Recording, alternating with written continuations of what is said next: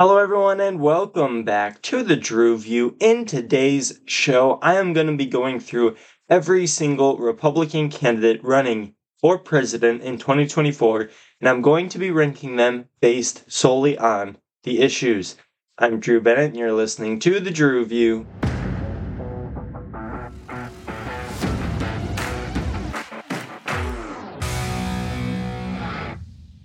Alrighty, folks, welcome back to the show. Thank you guys for tuning in to another episode. I want to let you guys know that I did upload an episode yesterday afternoon. I could not get it up in the morning because I was gone on vacation. I thought I would be back in time, but I wasn't. So go check that episode out if you haven't already. I want you guys to listen to that one. If you didn't hear in that episode, I also said that episode 75, which is tomorrow's episode, is going to be the last episode of the Drew View for season 1. Now, we're going to get into what that means tomorrow, but in my last full episode of season 1, what I wanted to do, we are about a month out from the primary debates, and what I wanted to do is I wanted to say, okay, let's look at the Republican candidates. I've been able to hear from most of them. I've been able to see how a lot of them have answered questions via town halls or interviews on issues that are important to them and issues that are important to voters. And I think I have somewhat of a good idea, especially for the top candidates. So what I'm going to be doing is ranking all, I don't even know how many of them, but I'm going to be ranking them all. And we're going to go from worst to best. And what we're going to be doing through that is just going through and saying, okay, this is where they stand on the issues, and this is where I feel like they are on those issues, and we will see from there. So, without further ado, let's start. So, number 14 is former governor of Arkansas, Asa Hutchinson, the worst candidate, I think, in the field. And that is, again, when I'm doing these rankings for this episode specifically, I'm only talking about the issues. I'm not talking about anything else. Asa Hutchinson, I think, is essentially, not even essentially, he's a Democrat. Calling him a rhino would be offensive to all of the other rhinos out there. I think he's to the left of Mitt Romney on most issues. He's really bad on transgenderism. He vetoed a bill that would ban different things dealing with transgenderism, saying that, it was unconstitutional, when many states have passed bills almost identical to it. And he just really is not very good on the issues. I listened to him talk to Tucker Carlson, and some of his responses to Tucker's questions were just absolutely laughable. So I really think he's the worst candidate in the field. He probably will get the most votes out of the, super left-leaning Republicans. He'll probably get at least a little chunk of votes, but he'll be lucky to get above that 2% mark or so. So that's Asa Hutchinson. Now, for the next two, I just have 12A and 12B because I don't really know. Francis Suarez, he's the mayor of Miami, and Will Hurd, he's a congressman from Texas. They are both essentially running in the same lane where it's anti-Trumpers for the most part. I guess Will Hurd is more of an anti-Trumper, and Suarez is an anti-DeSantis guy, I guess. He's also kind of an anti-Trumper, but both of them are pretty liberal conservatives, liberal on most social issues, maybe slightly financially conservative, but for the most part, socially liberal, and most of their viewpoints don't differ all that much from liberals. And with those two candidates, and especially with Asa Hutchinson too, these are the three candidates where especially, I would honestly rather just see Robert F. Kennedy Jr. on the Democratic side than see these three win the Republican nomination. That's who I would rather have. So those three, probably the three worst candidates in the Republican primary. Then at number 11, we have Ryan Binkley. He's a pastor from Dallas. I barely know who this guy is. I've heard his name a couple times. He's, again, no name recognition. I don't know who the guy is. I don't think anyone really understands who this guy is. Not many people do, but he is a pastor. And again, that's not the be all and end all, but I would probably prefer him over a candidate that's just out there to try and oppose DeSantis or oppose Trump and things like that. So I would probably have him there at 11. Now at number 10, this kind of makes no sense, and now I'm thinking about maybe switching. You know what? Never mind. Number 11, Chris Christie. Again, same thing. He's a little bit more electable possibly, but he's basically like Trump, but more liberal on most socialist issues. He's very brash. He comes out swinging. He'll probably have his moments in the debates, but again, Chris Christie is just he's not it. So I'm going to put him at 11 because again, I would rather have somebody who's a pastor and who's doing something other than just opposing Trump. And that's all Chris Christie is doing. Opposing Trump, trying to knock Trump out of the race, and then, go down the line and just try and knock people out of the race. He's not trying to win on his own issues. He's trying to win by kicking everyone else down. So put him at 11 and Ryan Binkley at 10. I just made that change now, so hopefully you guys are seeing what I'm saying. Now at number 9, this one, I feel bad for putting her this low, but number 9 is Nikki Haley. Nikki Haley is just, she's really good on a lot of issues. That's why it's sad. Like, he's really good on election integrity. He's really good on climate, I think. She's really good on these different issues socially. She's really good on a lot of issues. I was watching her sit down with Tucker Carlson. She is really good on those issues, but my, oh my, she would get us into World War III lickety-split. I believe I've heard from places. Now, this might not be 100% accurate, but it would 100% be one to say this, and she's super big, war hawk, and is trying to essentially push this war in Ukraine. But she has essentially said that we should admit Ukraine into NATO. Now, if we did that, it would trigger World War III because someone's invading a NATO country. Now, every NATO ally has to go in and protect them. It would be a world war. We cannot have that. We cannot have a president, no matter how good they are on every other issue, who would get us into World War III. We can't have it. That's simply something that we cannot have. For that reason alone, I almost, just because of that point, put her last, because I would almost rather have someone who would kind of destroy our country than put us into World War III. Not destroy our country, but like who wouldn't be very solid on the issues compared to other conservatives. I would rather have that than someone who would get us into World War III. We just cannot afford that. But it's a real shame because Nikki Haley is good on a lot of other issues.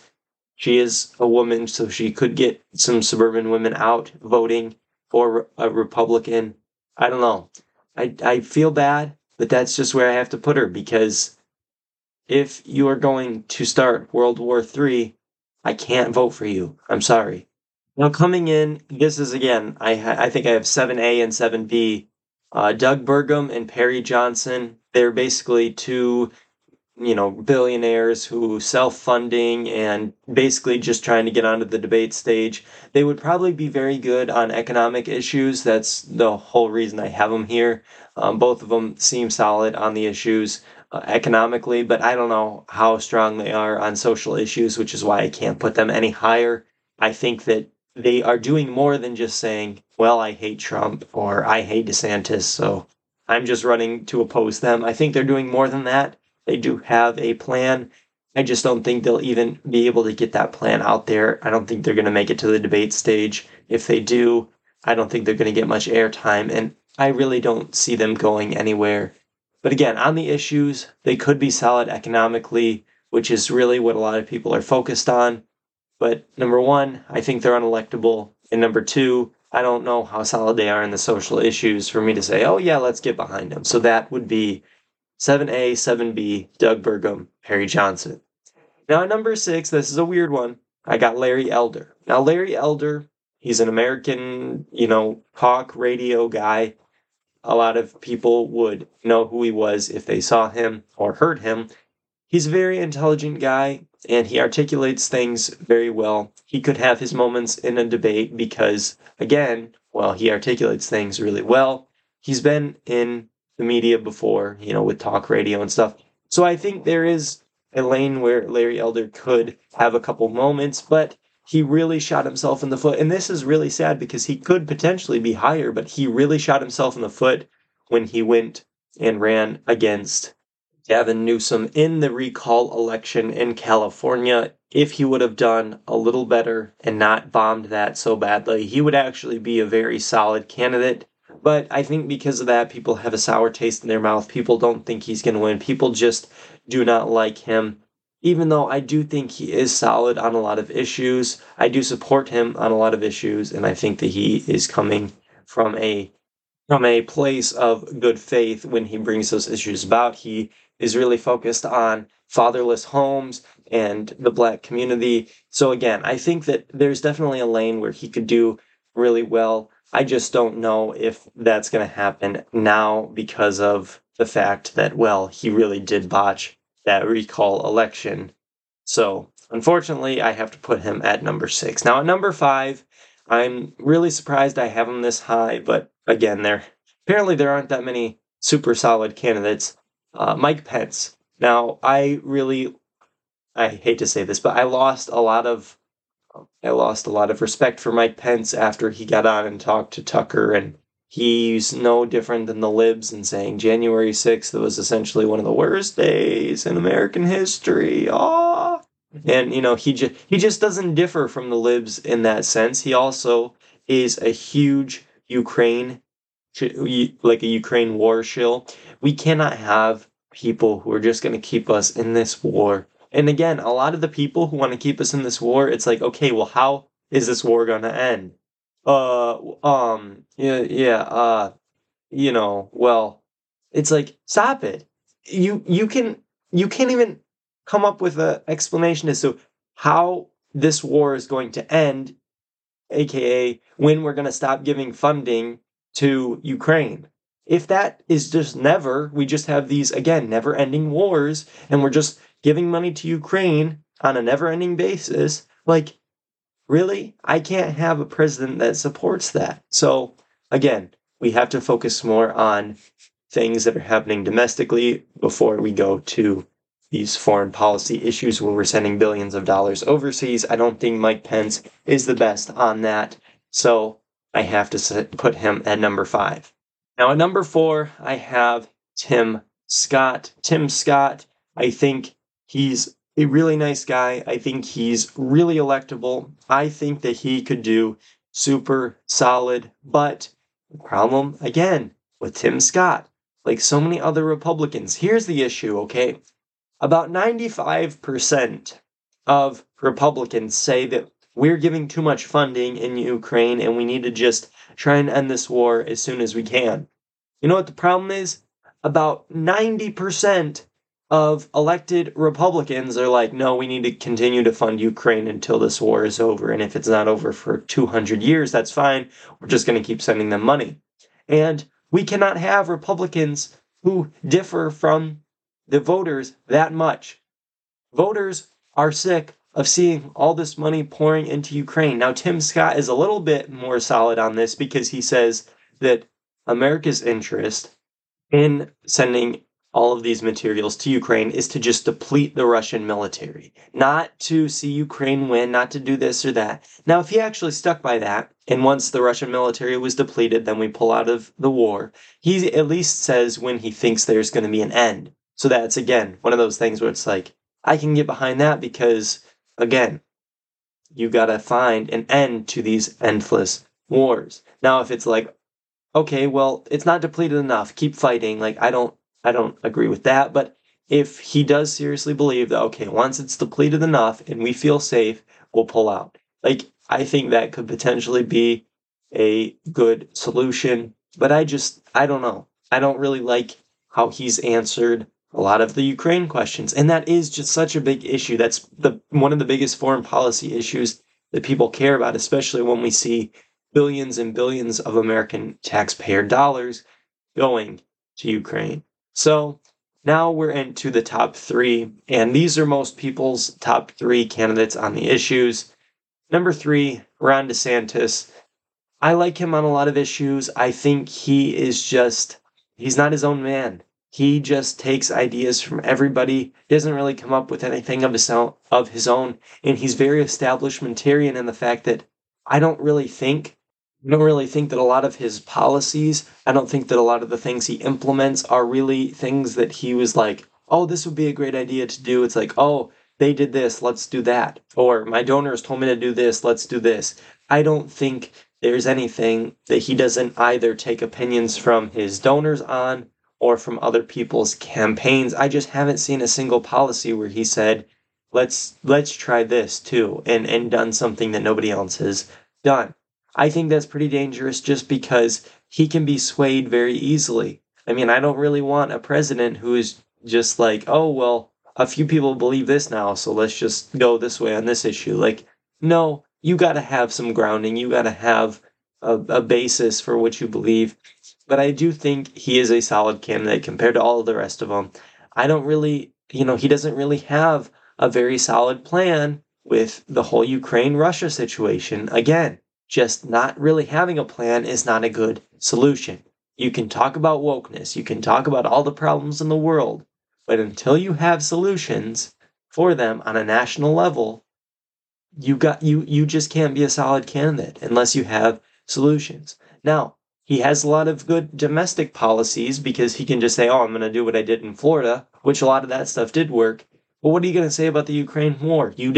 Florida wasn't fighting a war. So you can't really use that.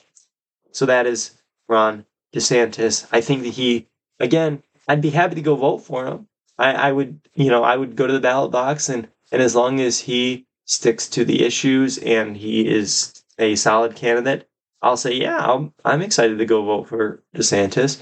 But at the end of the day, I think there are two other great candidates in the race. And number two, that would be Donald John Trump. Now, the biggest thing with Trump, he has his own policies that he would implement. He thinks for himself. He knows what needs to be done. He's done it before. He wants to do it again. He is the front runner for a reason.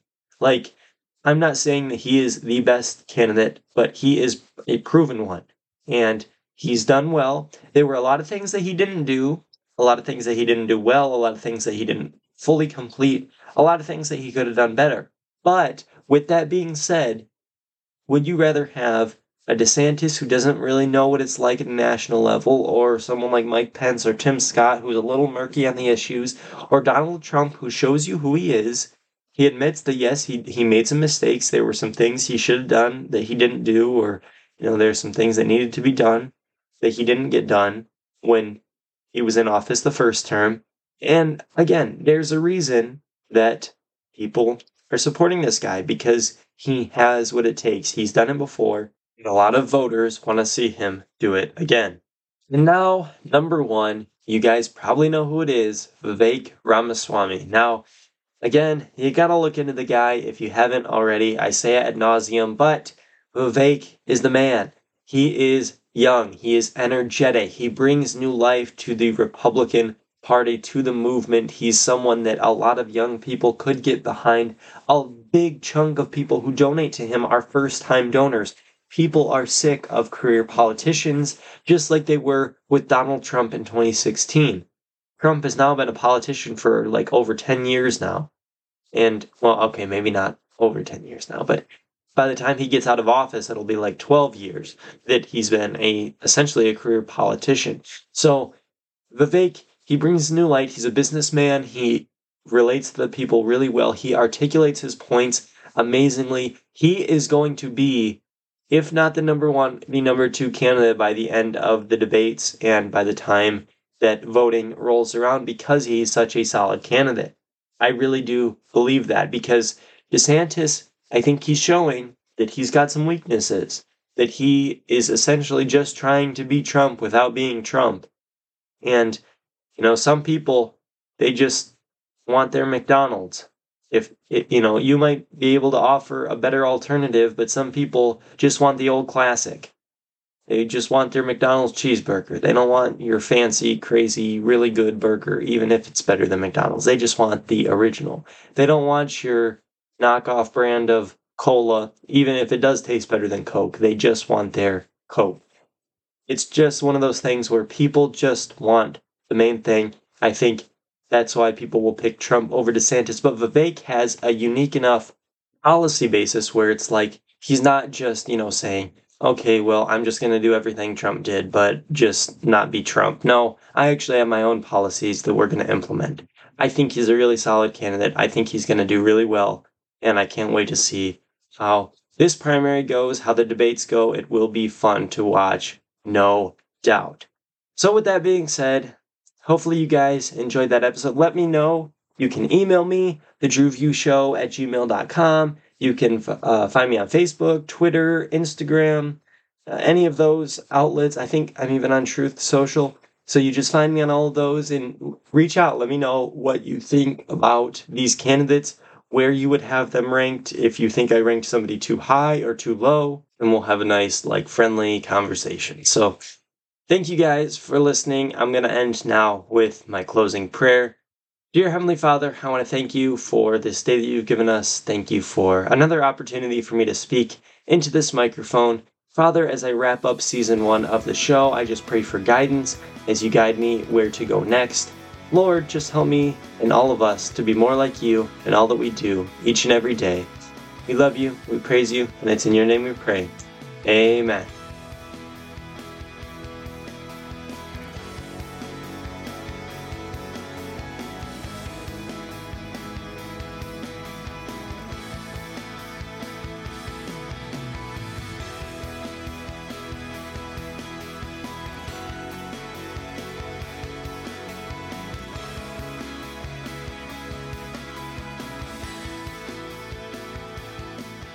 Alrighty, folks, thank you guys for sticking around until the end of another episode. You cannot forget to come back here again tomorrow. It is the last episode of season 1 of the show. Thank you for all the support that you've shown me. I love you guys. Can't wait to see you guys tomorrow. And until then, stay blessed.